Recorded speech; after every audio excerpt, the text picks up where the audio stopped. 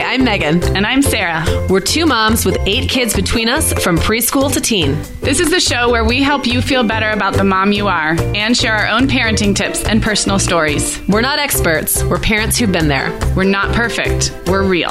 Welcome to the Mom Hour. Hey everyone, and welcome to episode 94 of the Mom Hour. I'm Sarah Powers, here as always with Megan Francis, and today we are doing another listener questions with our advice. So this is a follow-up. Yay! It's so fun. We love this.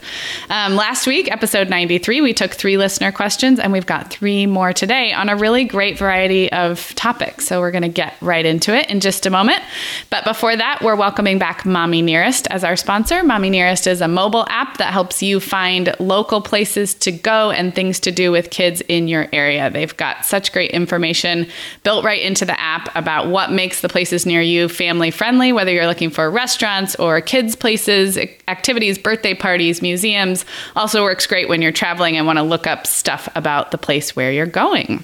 And I love that it's got, parent submitted feedback about these places as well. It's kind of like Yelp, you know. It is like a Yelp for parents. For parents. And I love that you can use it when you're traveling or when you're just looking for stuff to do around your house. Yeah. So you can head to mommynearest.com to find out more, or just search for them in the App Store, iTunes or Google Play, wherever you find your apps. And it is a free app for parents. So no reason not to go out and grab that and start using it for your spring and summer travel and right around your own town. Yes. All so shall we dive in? Let's do it. So our first question comes from Avery. Hi, Megan and Sarah. My name is Avery. I live in Charleston, South Carolina. I have 2 children, an almost 3-year-old girl and a 6-month-old boy. I'm a big fan of your podcast. I can regularly be found in my car talking back to you guys and amening you, and my kids are so used to it they don't even blink anymore, but I just love it. My question is, as you transitioned from 1 to 2 to 3 to more kids, as you became more seasoned mothers, what things in the beginning did you think were really important and gave a lot of thought and energy to that as you had more children decided weren't that important, or not things you needed to give so much thought to? And then on the flip side of that, what things did you not really think about much with your first child when you were a new mom that you later decided, this is really important. I'm going to give more thought and energy to this, but not necessarily something you would have thought of in the beginning. So I hope that makes sense. So whether they're little practical things or bigger, more meaningful life lesson type things, I am interested in all of it. So that's my question. Thank you so much for your podcast every week and your motherly wisdom. I'm always so encouraged and inspired by it. And I really look forward to hearing your answers. So thank you so much. All right, I'll jump into this one, Sarah, because, obviously I have a lot of experience with adding children to my family and losing sight of some of the things that I thought were really important in the beginning. So the thing that struck me as I was sitting here racking my brain, trying to think what I did with, the first baby that I thought I didn't need to do anymore with the second and third and fourth and fifth. It wasn't so much that. I mean, my parenting style really didn't change too much. But what did change was how much energy and how much weight I gave to certain things. So like breastfeeding is an example where with babies 1 and 2, I was so intense about doing it perfectly. And like, when do I introduce a bottle? Do I introduce a bottle? Having like the feedings be perfectly length and making sure I was always switching between sides at the right time and all that. And that I really relaxed with 3, 4, and 5. Now, some of that's just experience, right? So you can't really tell a brand new mom who's never breastfed before, just relax, it'll work itself out. Totally. We know that doesn't really work. But that's definitely one of those things that I just kind of chilled out a little bit about doing everything so perfectly. I think if I could go back to even like number 2, which I think he was my peak intensity baby, where I was really like mothering as hard as I could. I think I would have just been like, it's okay if this like on-demand nursing doesn't look exactly the way the La Leche League book says it should, or whatever the situation was. So that's one that pops into my head. Yeah, it's almost like that 80-20 rule is so hard, or whether it's 80-20, 60-40. Like if you're doing what you want to do most of the time, I think kids are so much more flexible and resilient brilliant than we often give them credit for. And it's our own desire to adhere to that standard, whatever you've decided it is, 100% of the time. So I totally hear you that it's not so much changing your mind about things that are important, but softening the importance of that importance. Absolutely. Like it's important, but we can sort of relax how we behave around that standard. Yeah. I mean, everything matters, but we don't need to make things matter. Like the specific details matter so much sometimes. Yes, totally. Yeah. So I'm curious about the second part of Avery's questions. Now that you have much older kids than I do, are there any things that you didn't pay attention to or think were important that you've kind of realized as the kids gotten older that are? Again, for me, it wasn't like as them getting older that necessarily made it so different. But I will say when I just had one baby, I really didn't pay very much close attention to having a routine because he was an easy baby, an easy toddler, and it wasn't necessary. And so I didn't get the skills to really kind of create and enforce that rhythm around my day until I was sort of forced to it with baby number 3. That was like, oh my goodness, hands up in the air. Like I need to have some structure around this. And so there was a lot of chaos I had to kind of get under wraps by that point, where it would have been easier on me, maybe not even on them, but on me for sure, had I eased into it a little bit more. Yeah. I think you wrote a blog post one time about how you, being not so much a schedule person, really like assumed that would be the best way for you to mother your kids, and how it did take you longer to realize that just because that's how you are kind of naturally built doesn't mean that the structure wasn't helpful as a mom. That you came late to that realization. Yeah, I came late to it, and so it was more work that way because I didn't do it really easily. Another thing that just popped into my head is about discipline, and I know you and I have talked about this a little bit as well. But for me, like I was so focused on when my babies were like toddlers and preschoolers, right? Like maybe like 1 to 2.5, 3. I was so focused on what they were doing. And I was really like hyper focused on their behavior. And especially when we were at any kind of a public situation, that was what I would focus on. And I didn't pay as much attention to like why they were doing things. And what I kind of have come to realize is a kid's personality, the way they react to stressors or, social situations or whatever it is, that the way they react, it will manifest differently, but the basic personality doesn't go away. And the triggers. And had I been less worried about what other people thought or feeling like I have to squelch this behavior because if I don't get on top of it, there's so much paranoia. Like if you don't fix it now, your kid's going to become out of control. I wish that I had maybe given myself a little space to not worry so much about how they were outwardly manifesting that stuff and paid more attention to why they were doing it in the first place, because that stuff never goes away, and I'm still dealing with that now with every single kid, just in totally different ways. That's such wise advice. On the same note, I really think one thing that I didn't give as much thought to was, to me, discipline and behavioral issues was such like a hot topic around, like you said, the toddler and preschool age. And I really, I read up a lot on it. It's something I find interesting and, apply with my own family. But I kind of, in the back of my mind, I kind of thought like, that's a toddler and preschooler phase, the behavior, the outbursts and the whining. And, we all know what that looks like. The need to support our kids through their emotional development, obviously, it sounds so obvious now, it doesn't end when they turn 4 or 5. Right. I have an almost 9-year-old. We're entering like tween, phase. I have a very tightly wound 6.5, 7-year-old who his whole life will need help managing his emotions and help with all of that stuff. So I think I just was short-sighted in thinking that I'd move on to other topics from, discipline and behavior and emotional support. And that is obviously an ongoing thing that I will continue to, this continues to be important.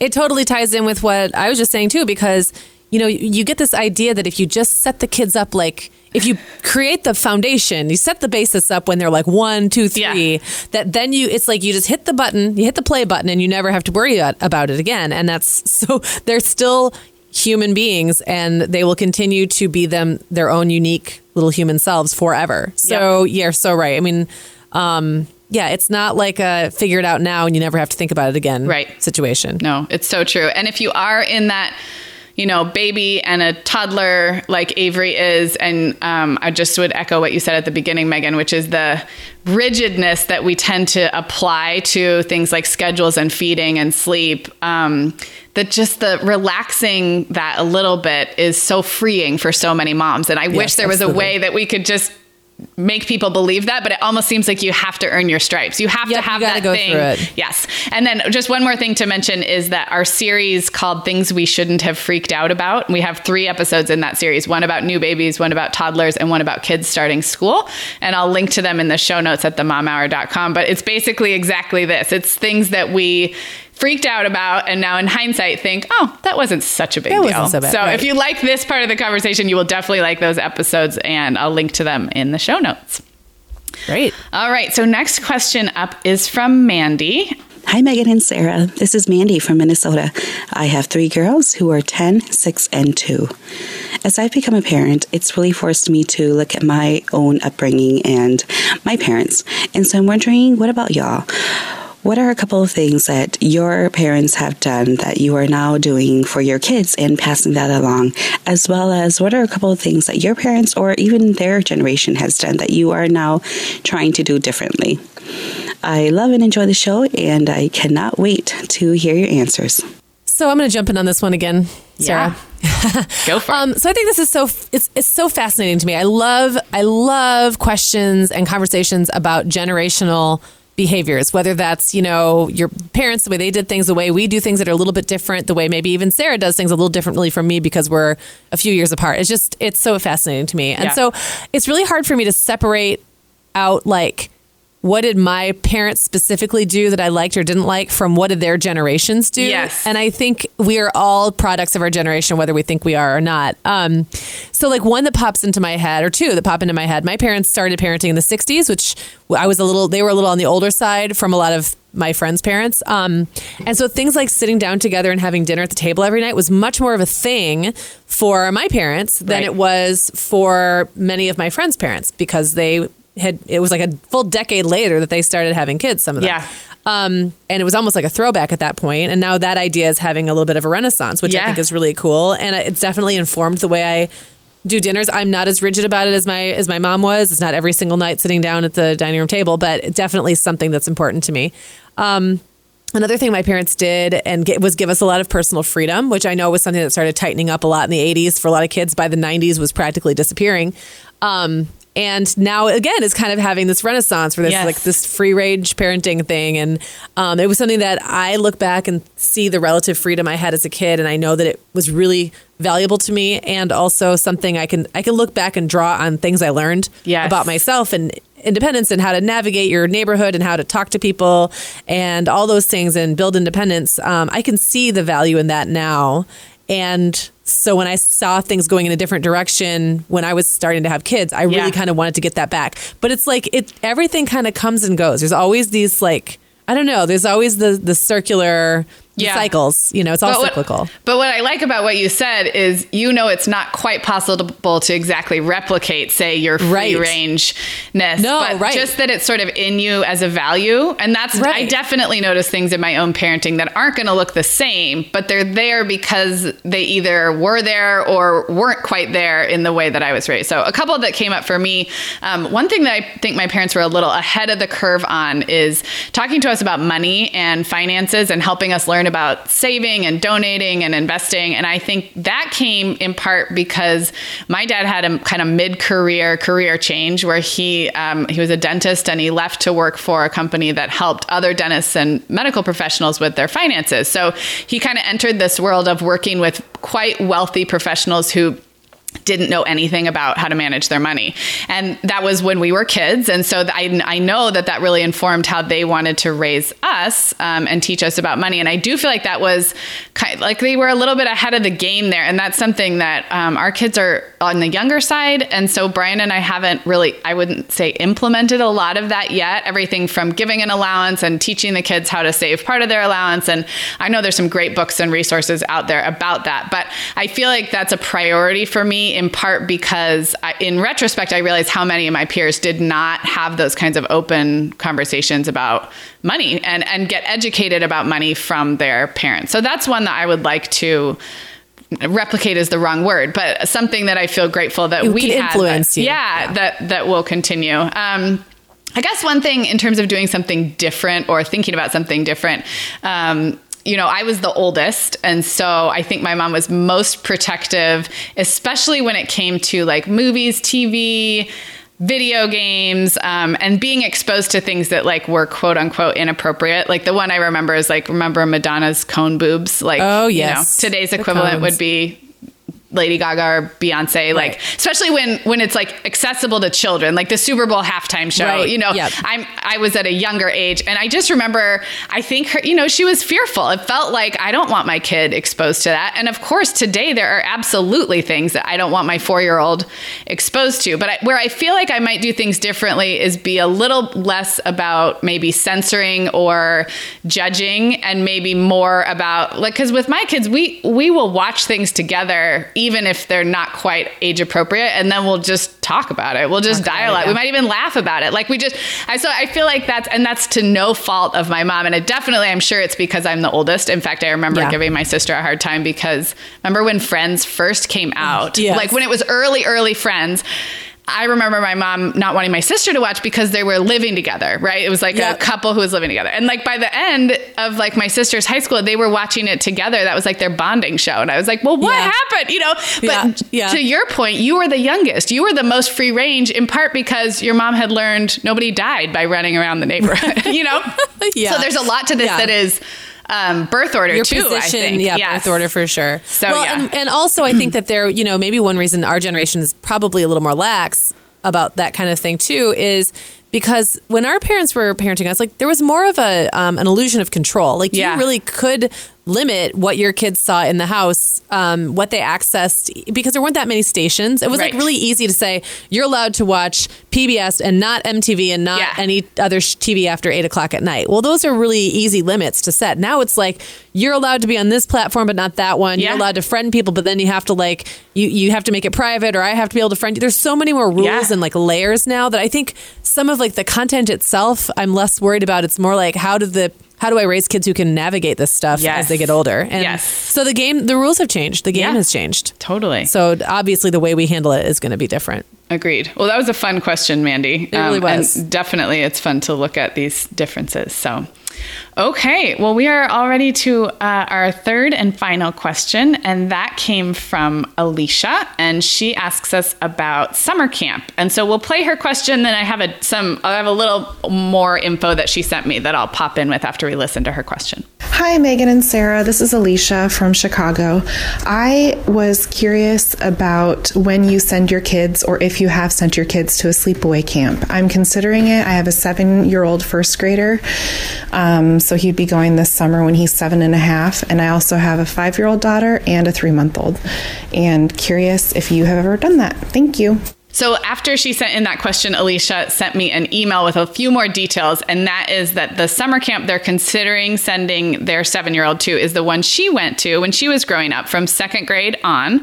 And she worked there as a counselor, so she obviously has a lot of positive memories associated with it and knows the camp really well. And that for his age group, there's a 3-night or a 5-night session, and that they would do the 3-night. So I think that's important because I did think 7. Wow, 7 sounds young for sleepaway camp to me, but I think those details definitely put it in context. So I mean, my 7-year-olds have had 3-day sleepovers with friends before, just because they just didn't end. So definitely makes it different for me. I will also say I think that this is in some cases a regional and city versus suburb versus small town specific kind of thing. I know it's really big on the East Coast for kids to go to really long summer camps. It's kind of like a thing.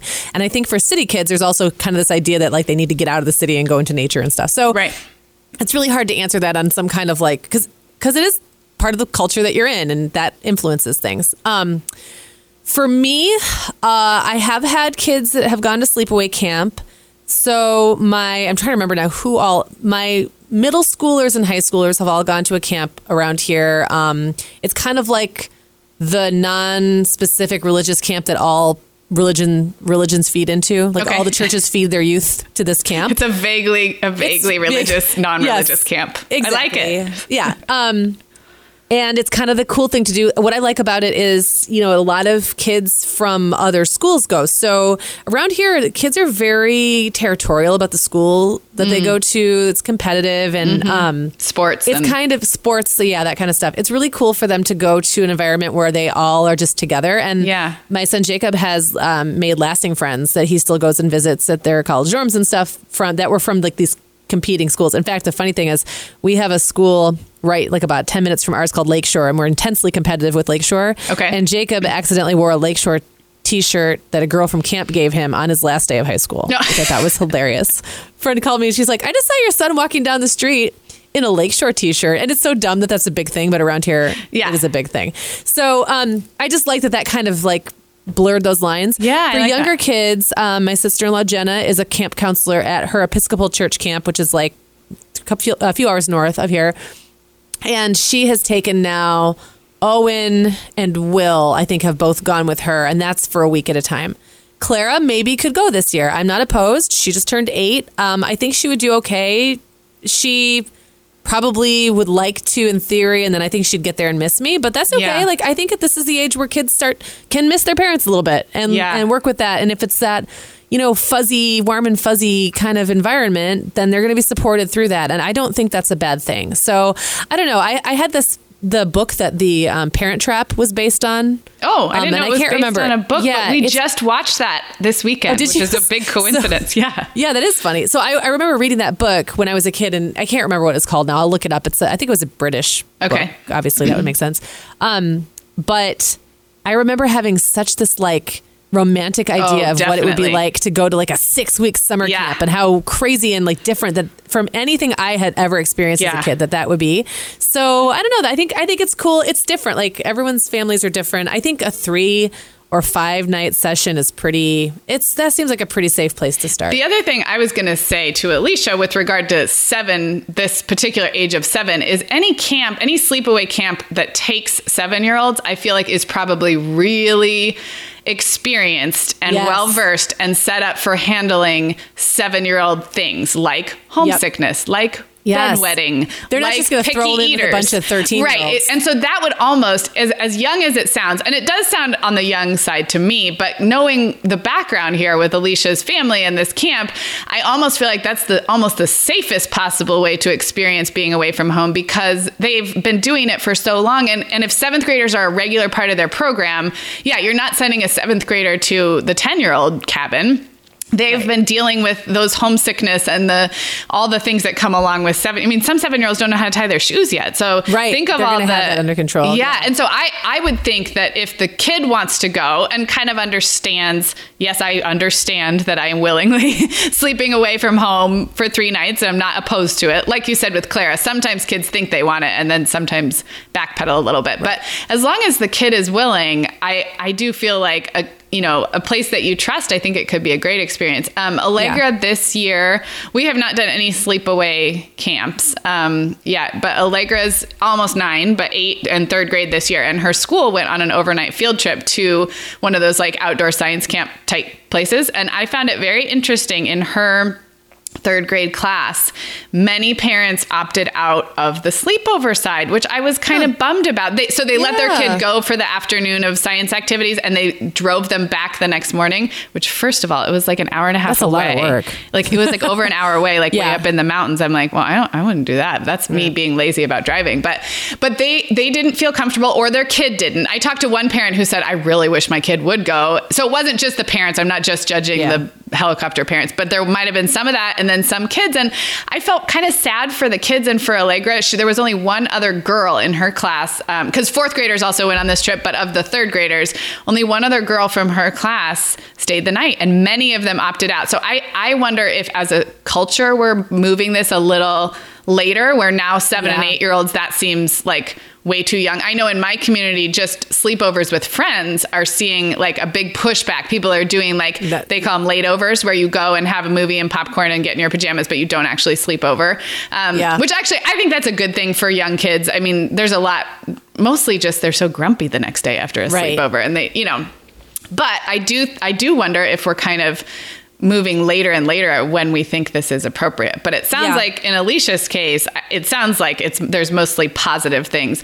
Now, I do think it's interesting, maybe worth mentioning, about the whole idea of wanting your kid to experience something you experienced, because I think that can be a little fraught sometimes. Yes, I think you're right. Yeah. Do you have any thoughts on that? I mean, I think, it's not a bad thing, but you have to pay attention to what your child's actual your child's actual feelings are about it. And here's the other thing too. I think it's really important to remember that we don't always remember things accurately. So I might have warm and fuzzy nostalgic memories about something that when I was a kid I hated. And I think I'm looking back now going, no, it was great. No, it was great. I never was worried. I never cried or whatever. And my parents would tell me, or my brothers or sisters would tell me a completely different story. So I think that in this case, it's like if your kid is telling you they want to go, they're interested, they seem mature enough, they seem ready, you can still talk to them about the things that they might feel. Like they might feel sad, they might feel lonely. Like what can they do if that happens?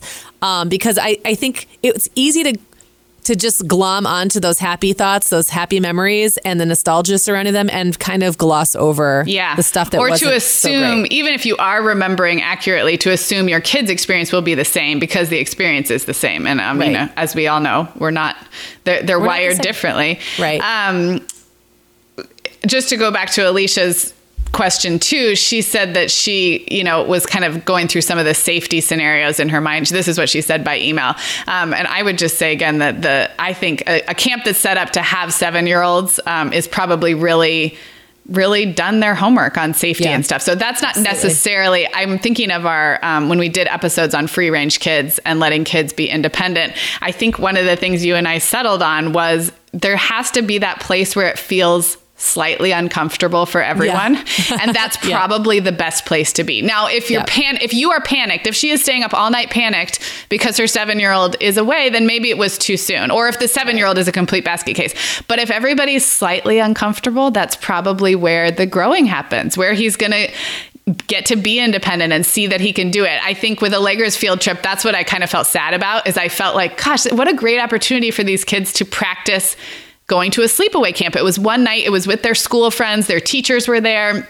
And I just felt like not enough of them got to have that slightly uncomfortable experience. Like, what if I don't like the cafeteria food? What if the showers are weird? And I think when that is in that safe, uncomfortable zone, I think that's so good for kids and so good for us as parents. So if that's where it feels like for Alicia, then I say go for it. And if it feels past that into panic mode, then maybe wait a year. Yep. Totally agree. Okay, well, that's the last question for today, but I did want to talk briefly about our Mother's Day challenge that we have going on. Megan, do you want to set that up for us? Yeah, so we are pleading with you to send us a letter, a note, a card, a postcard, a Post-it note, whatever, handwritten via the mail, the U.S. Postal Service mail. And we want to hear what you have to say to another mom, whether it is a specific mom like, hey, mom that I just saw struggling in the grocery line, or kind of just moms in general, like, hey, new mom, you've got this, or whatever it is. Just some kind of an encouraging, supportive note, one mom to another or one mom to many. And we're going to collect those and take pictures of them and put them on our Instagram, and we're going to read them on the show. And we really want a whole bunch, like a pile. Yeah. Like, I want Sarah to be able to jump in them like a pile of leaves. Yes. That is an awesome, and then we can take a picture of that. Yes. I have to admit, we announced this last week on last week's show, and I waited a few days and I went to check our mailbox and it was empty, but it had really only been a few days. And we know you guys are busy moms and that it takes time to sit down and write a note. That is why we wanted to roll this out with plenty of time leading up to Mother's Day. So this show is airing the 3rd week of March, but you have all the way up until about May 1st to postmark your letters, but don't wait until May 1st. But if you're behind in your podcast listening and you're listening to this a few weeks later, you should still have time. And this idea came about because we hear from you guys all the time and we write back. And of course, we talk into our microphones every week to you, but there's no real way for you guys to encourage each other. And we know how smart and kind and encouraging you guys are. And just for every word of encouragement you have, there's somebody out there who needs to hear it. We all do. We all need to hear it. Absolutely. So I love the idea that it can be one specific moment that you feel like you have some words of encouragement for, or something more general, something you've been through that somebody else is going through. You know, if you have unique experience as a mom of a special needs child or twins, or, you know, something that you feel like, yeah, I did that. And I wish somebody else could feel my encouragement. So handwrite it out on a card or a letter or a scrap piece of paper. To find out our mailing address, go to themomhour.com. Look for the Mother's Day Challenge little badge in our sidebar, and that's where you'll find our mailing address and all the other details about this. But we can't wait to get your letters. As soon as I get one, Megan, I will text you jubilantly. Yay. And I will be celebrating and doing a happy dance. Yes. So our hope is, and I want to give the first person a special shout out. So I can't wait to get on it. Yes, we will be doing many a happy dance. So again, to find our address, go to themomhour.com. Look for the Mother's Day Challenge badge in our sidebar, and that's where you'll find the mailing address. If you have any questions on this, just shoot us an email. It's hello@themomhour.com if we haven't explained it clearly. But otherwise, we cannot wait to get your mail. So speaking of that, we should also mention too how people can send us questions just like these three listeners did. So one way is to go to speakpipe.com/themomhour, or just look for the SpeakPipe little doodad thingy on our website. And that lets you record your question with your actual voice like they did. So we love that. And yeah, you can email us, hit us up on social media, any of the above. Yeah. And can't you also just email us the file directly? Yeah. And several people did that. So if you know how to use the voice memo feature on your smartphone and just want to send us that audio file, that totally works too. So all right. The simpler, the better. So cool. Awesome. Well, thanks again to Mommy Nearest for sponsoring thank you. This episode. And all the show notes will be at themomhour.com for episode 94. And we'll see you all next week.